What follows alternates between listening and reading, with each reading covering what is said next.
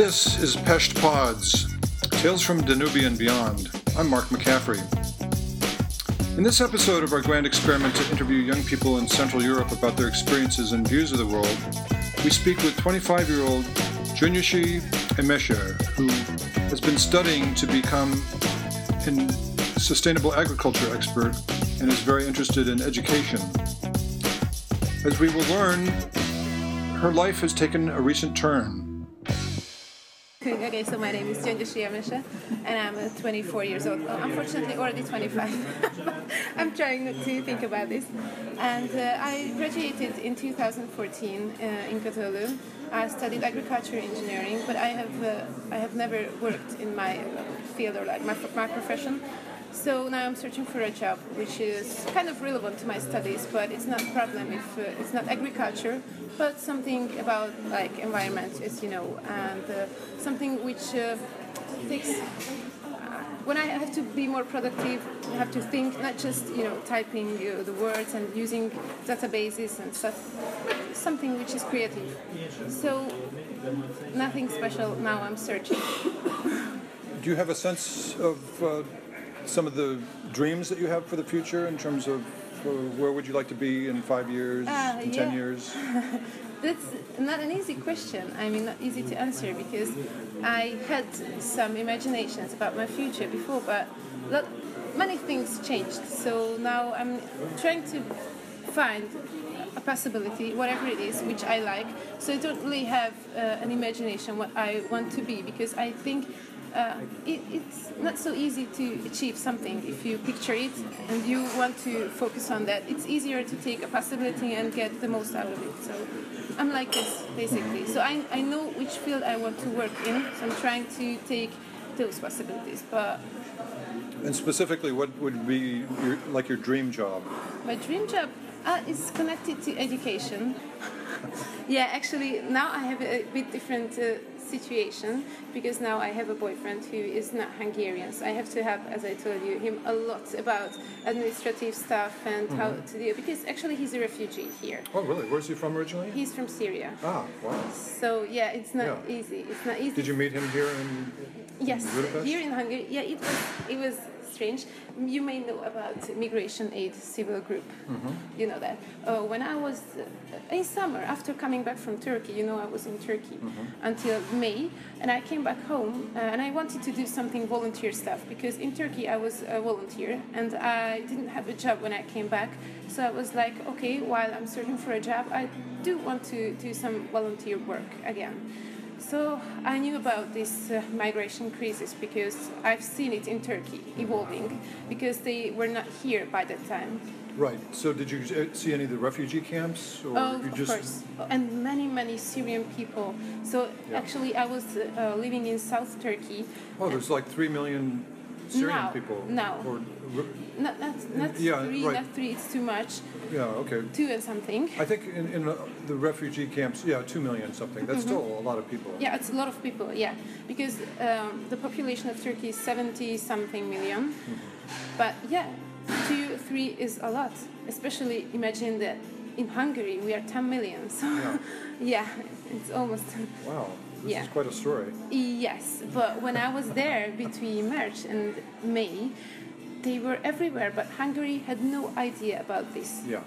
But when I came back, they started to come slowly at the beginning. But in July, it was like, I don't know, thousands of people every day, seriously. So I decided to help them, because I've seen the conditions in Turkey, and also I can imagine how hard it can be for them. And also I know a lot of stuff about what happens through my friends, Turkish friends, Kurdish friends also. So they know what happens there. So I felt sorry for these people. I wanted to help them.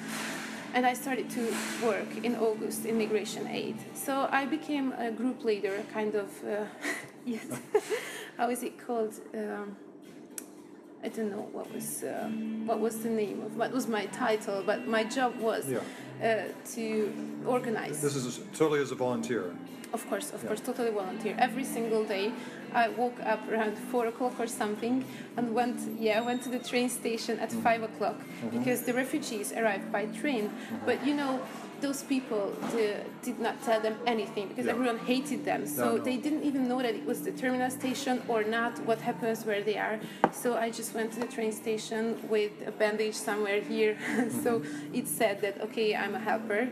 And I and my friends, of course, we were 4, usually in the morning, for 170 refugees, 4 girls. So it was strange, yes, for women, let's say that, okay, I was the youngest one.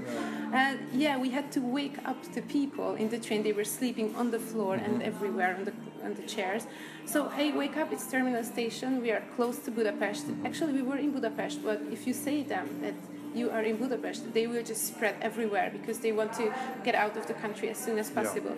But it was not good for them because if they spread, they will get lost. Right, exactly. So it's not good. And their papers will expire, which means that they will be sent, not to jail, but it's detention camp, Yes. There's a camp in Debrecen. Debrecen, yes, and Vamos Szabadi.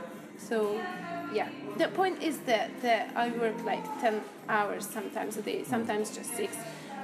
But I met my boyfriend there because he was a translator, an Arabic and English translator. He doesn't know Hungarian, of course. And he's also a refugee. I didn't know that by the time. So when I first met him, I thought he is a refugee. So I wanted to tell him, oh, go out of the country, how, and help with the papers. And he was like, hey, I'm a translator. Oh, I'm sorry, I feel so embarrassed. That's a good way to introduce. Yes. And after that, I just didn't want to see him. I'm like, I'm sorry. Oh my God, I have to avoid this person. I felt so embarrassed. But he was laughing, of course, because he looked like the other people. It's normal. How long had he been here? He's here since March last year. Okay. But he came by plane, so before this. From Turkey to here. Yes. And so he had papers. Everything. So did he immigrate here? Yes, he has this refugee. I don't know how to say something for 10 years. Okay, so my understanding is that Hungary has the second largest number of refugees per capita of any country in the EU. In other words, for its size, other than Sweden, it has the highest number. It's like 200,000 people, I don't know the numbers. Something like that have applied for, if not residency, at least some status. Yes, status. That was the word I was searching for. So he has the refugee status for 10 years now.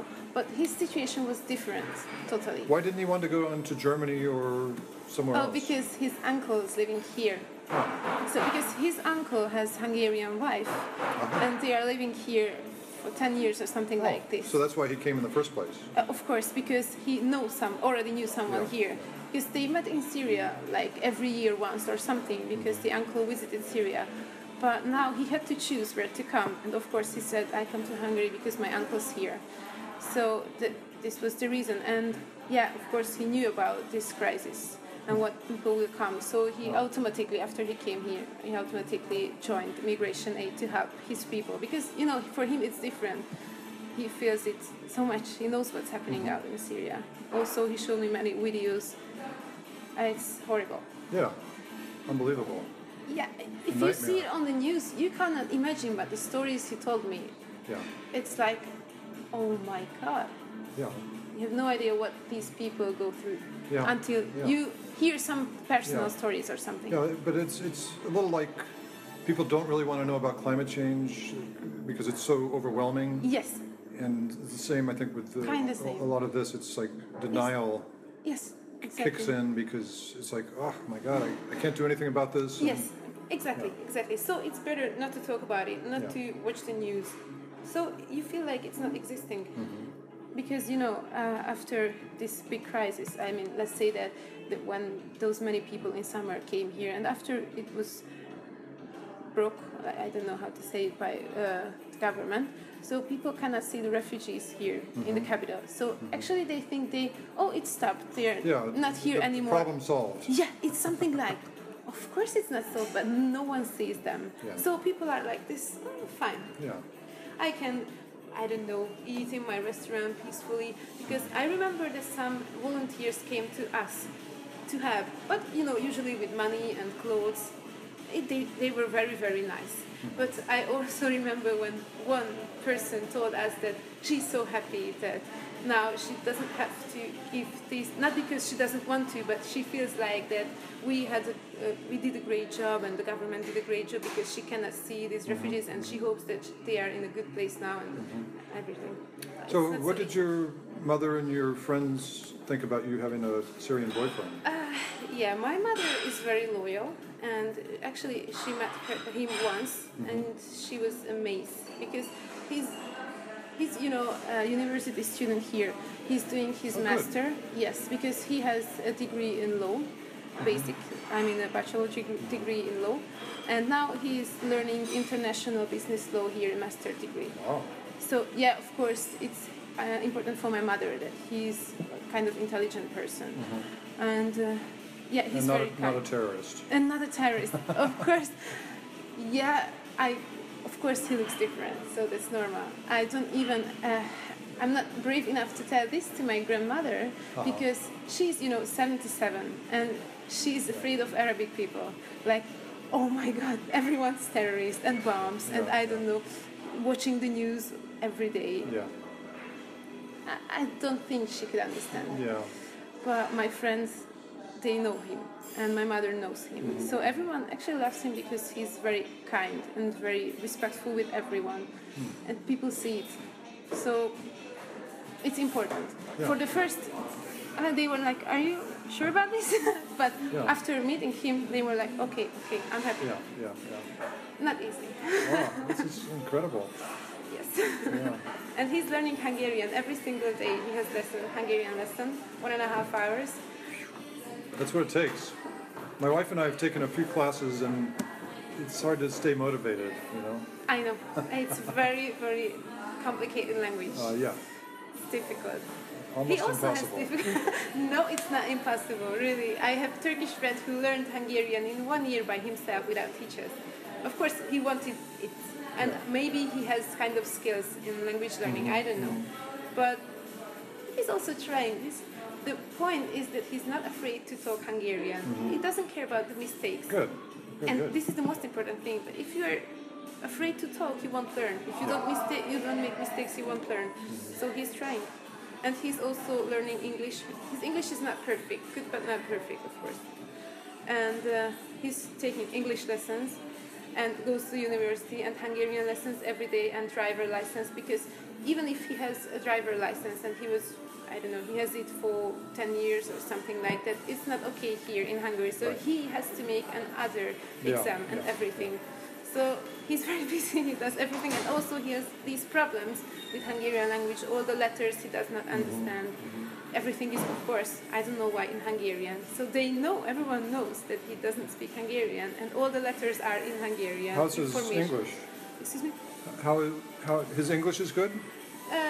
Good, better than mine, but really? Not perfect, yeah. Yours is quite good. No. I make many mistakes. but he's better, but not perfect. It's important because, of the university, he has to learn these, special expressions, special words. It's business law. Complicated. Even if in my own language I don't understand law. So I'm reading these texts. So what is the point, please? in one sentence or something.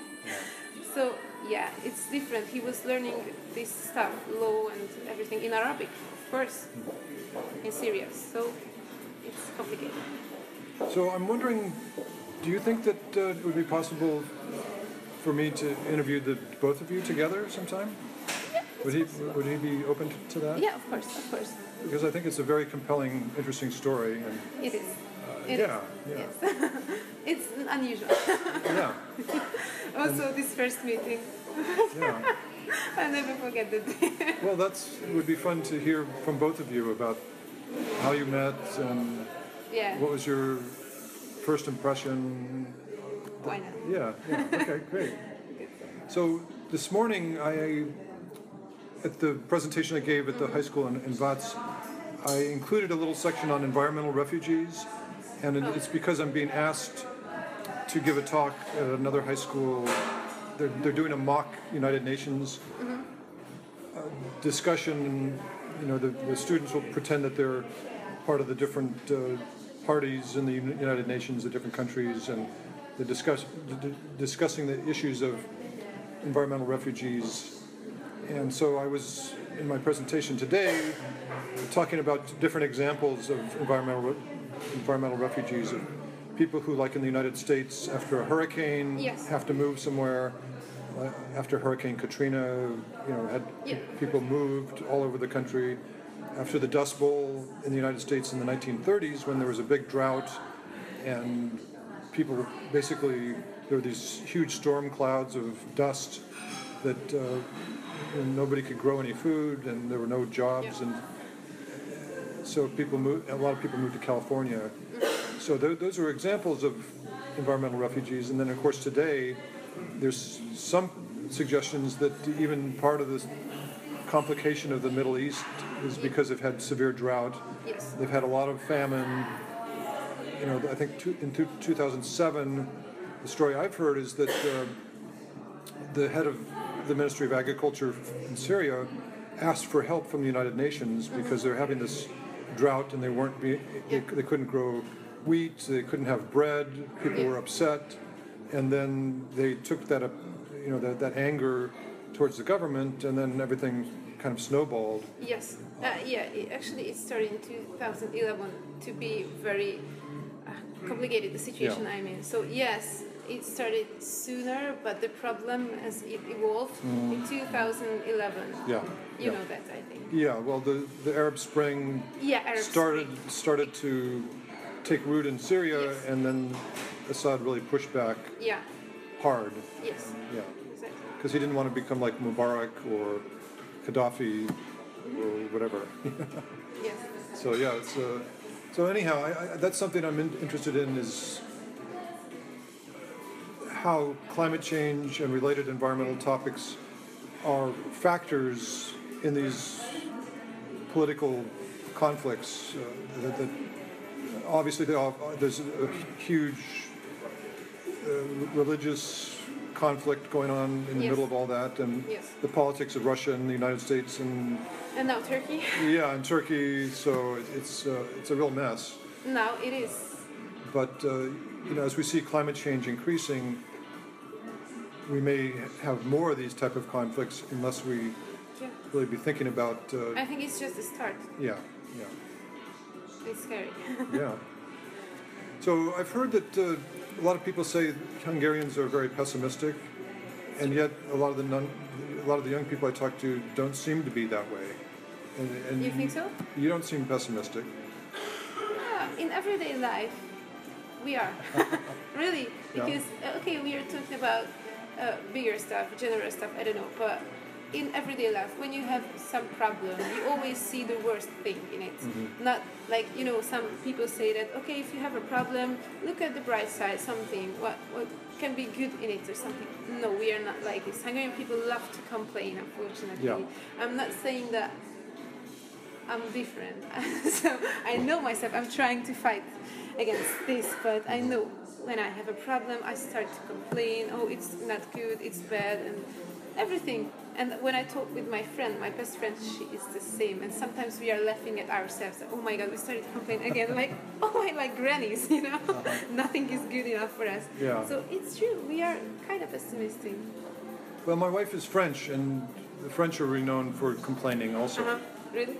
Americans are known for being very upbeat to the point of being deluded. And it's like, everything's great, except for those terrible other people, the terrorists or the Republicans or the Democrats, or you know what I mean? Yeah. But Americans have maybe gone to the other extreme of being optimistic to the point of being naive or deluded. Even like when we went into Iraq and Afghanistan, some of the people thought, this will be easy. We'll just go in there and clean things up and. Yeah, because it's not their job. Yeah. I think it's like, they can solve it. It's not like this. Yeah. Of course.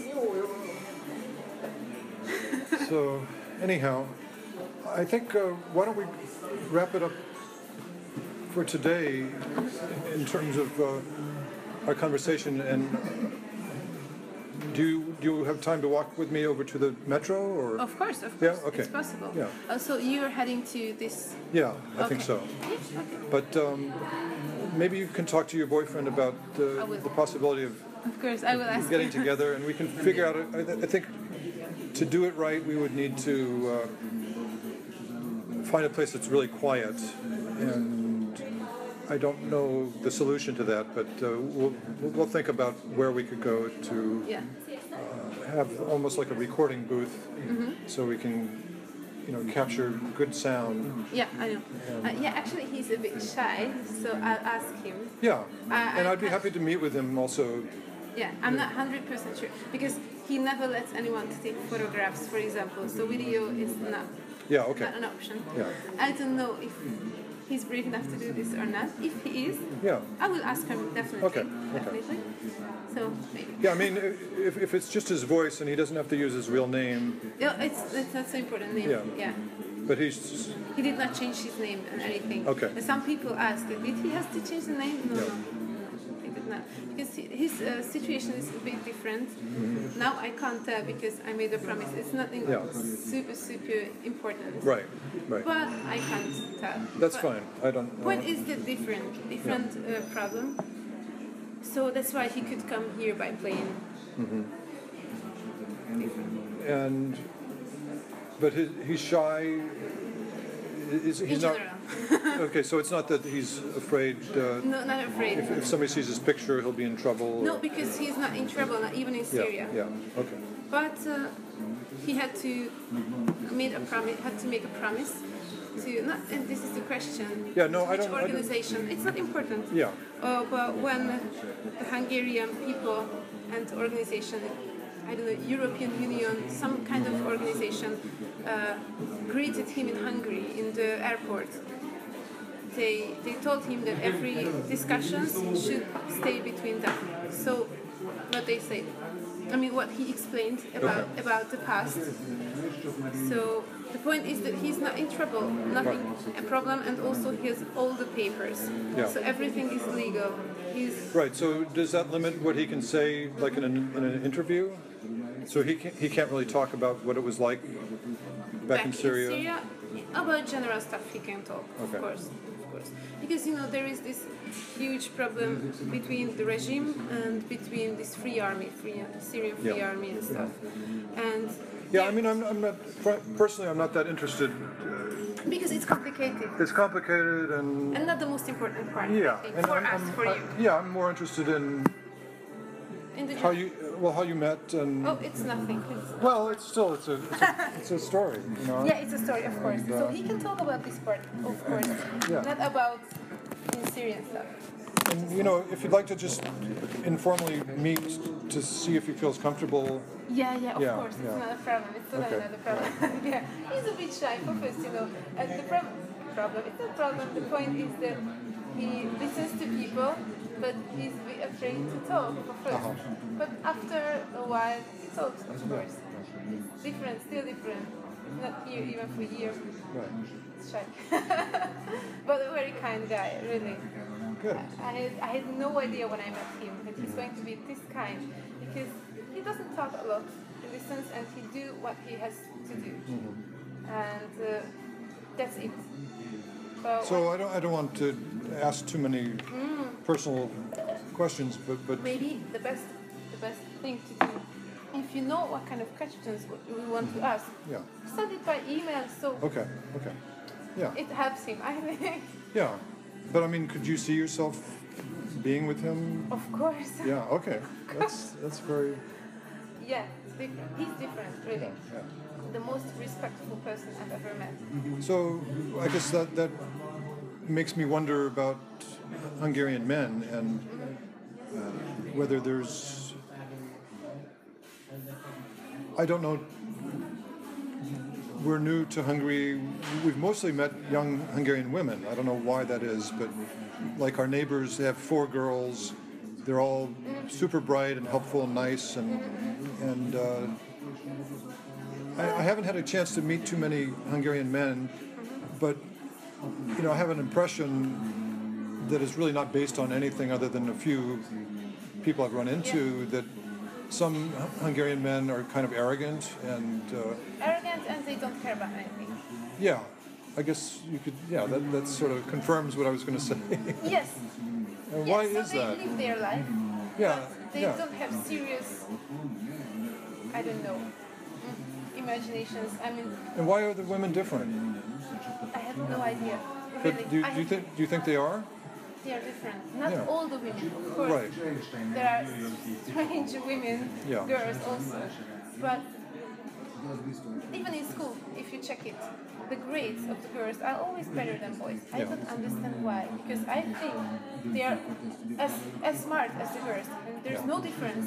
But the ambitions, don't ask why. Yeah. Men are just, I don't know, they just go, try, live. But they are not so hardworking. Here, Hungarian. Turkish are even worse, by the way. Yeah? Yes. So Turkish men are just sitting in tea house and joking and talking and trying, I don't know, even if they want to meet a girl or just to, I don't know, maybe build up some relationships, they go for the easiest way, the shortest way. But they don't really care. I don't know, it's strange. I don't know why. And Hungarian men, kind of the same. I mean, of course, it's generalizing. I don't want to do that. Of course. But my experience is something similar. But this guy is very different. So that's why I was impressed. Because he was approaching very, very slowly. You know, very respectful way. He didn't want to force anything. Just to talk, to meet, to be friends. So it evolved after that. But yeah, he did not try. Like, you know, not like Hungarian people. Yeah. Yeah, we were very, very good friends at the beginning. Of course, we still are. Yeah. So it's Well, like it's friendship. even and better. Yeah. Yes, much better, of course, because we already knew a lot of things about each other by the time we started to build a relationship. We are still on. Super.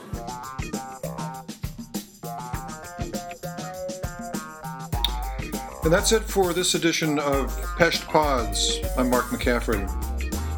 Join us again in the future for more tales of Danubia and beyond. And hang in there because we will be improving our audio. This has been recorded on an iPhone in a noisy cafe and edited at home with GarageBand. We're putting it up on SoundCloud, and this is all part of a grand experiment. So we appreciate your being guinea pigs as we explore the big bad world of podcasts.